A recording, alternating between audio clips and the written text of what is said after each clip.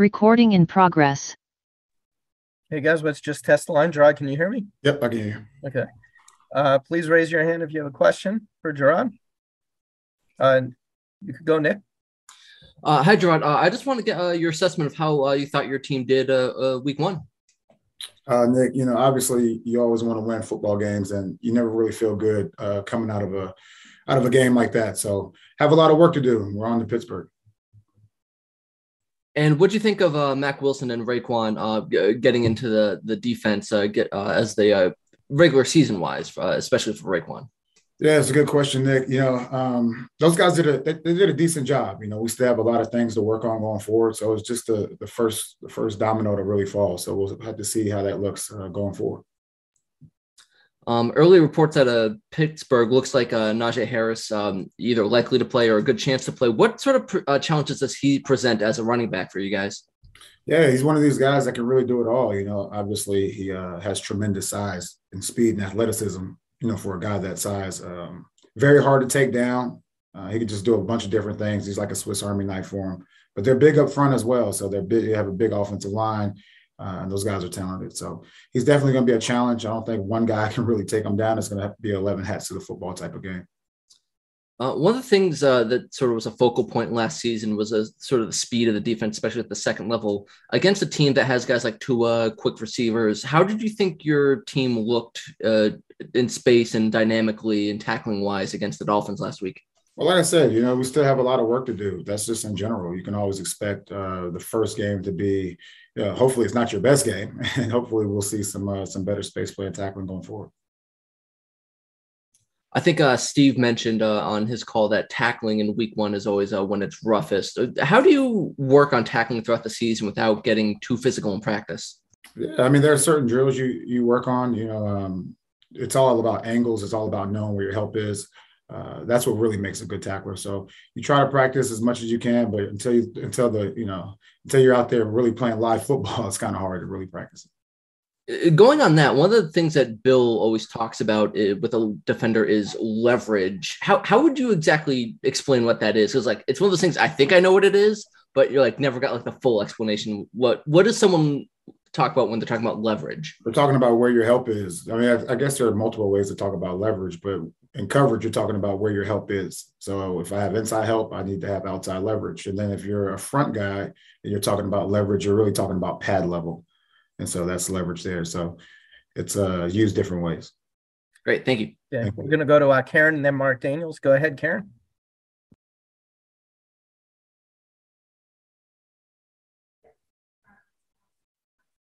Oh, Karen can't go off mute. Oh, there we go. Hey. Hey, Karen, how are you? It just took me a while with the controls. Sorry. No problem. If you were to point to a positive from your group, I know you lost. What did you like from your defense? I thought those guys went out there and competed. I thought those guys, I really like what they said after the game. We have a long way to go.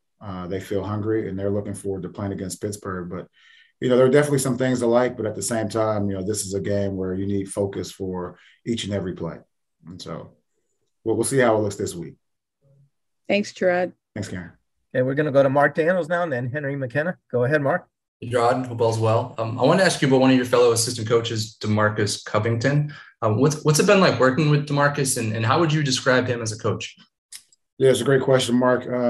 I would say Coach Covington, he's taught me a lot. He's climbed the ranks, so he's seen it all, from, drawing cards to, running a room, and just one of those guys that really tries to gain the heart, mind, and soul of the players. And I think all the guys respect him. He's also played on the offensive side of the ball, so he knows a lot about that as well. But definitely a huge resource for this team. On a couple of new linebackers, on the team this year. I was wondering about Raekwon McMillan. Obviously, he was here last year. I'm sure it felt good as a coach probably to see him get to play after sitting out. What have you learned about Raekwon, over this past year or so?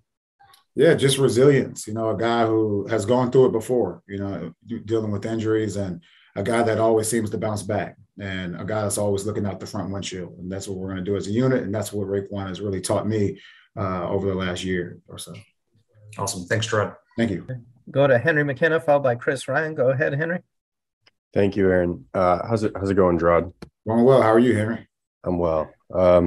So my first question is about a story you told to Patriots.com this offseason about asking Bill for an unpadded practice back when you were a rookie.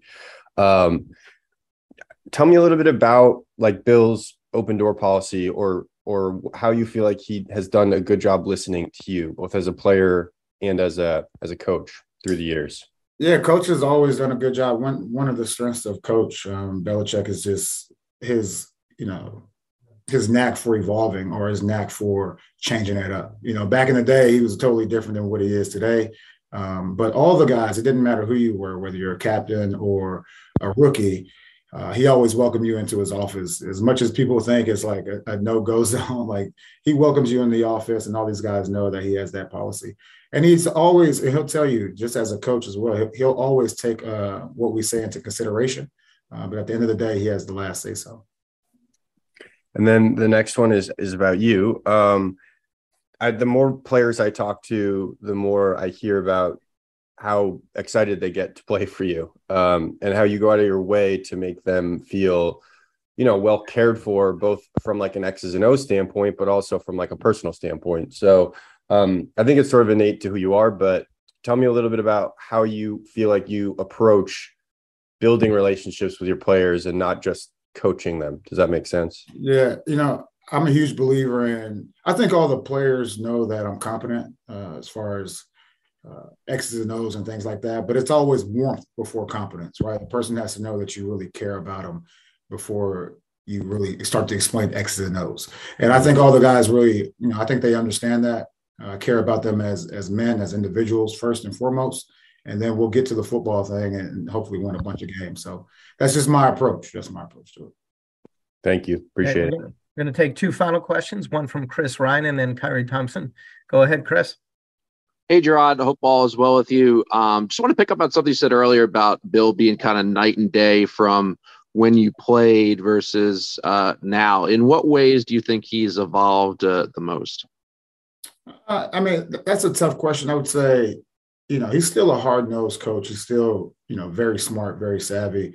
I would say he's just dealing with a different player now than what he was dealing with back then. And so you have to know which lever to pull to really get guys to respond the right way. And I think he does a good job of that. In regard to turnovers, obviously it's a focal point for your group, particularly at linebacker. How do you go about trying to, create turnovers in a game, whether it's fumbles, whether it's interceptions, and kind of also stay within a game plan, stay disciplined? Yeah, we work on that stuff every single day. We talk about it every single day. And even this past game, we had some opportunities to get some turnovers. So we just have to capitalize on those going forward and help, get the ball back to our offense. Thanks. Thanks, Okay. Chris. And we're going to take our last question from Kyrie Thompson. Go ahead, Kyrie. Yeah, Gerard. So, we talked a bunch about the new linebackers, but then we still got, Ja'Whaun Bentley here, the captain for the second time. If you could just talk about what he's meant, how he's developed since you've had him here with the Patriots. Yeah, the growth has been tremendous. I wish I could take credit for it, but honestly, he's a self-motivated, self-driven individual who puts the work in both in the classroom and on the field. He's a guy who he asks a bunch of questions. I know some coaches get frustrated with that, but I appreciate his curiosity about the game. And you can see, like, on the field now, his anticipation and things like that have just been tremendous. And hopefully we can keep it going. That was game one, and hopefully we can build on that going forward. Thank you. Thank you. All right, guys. Thank you. Thank you, Gerard. I appreciate it. Recording stopped.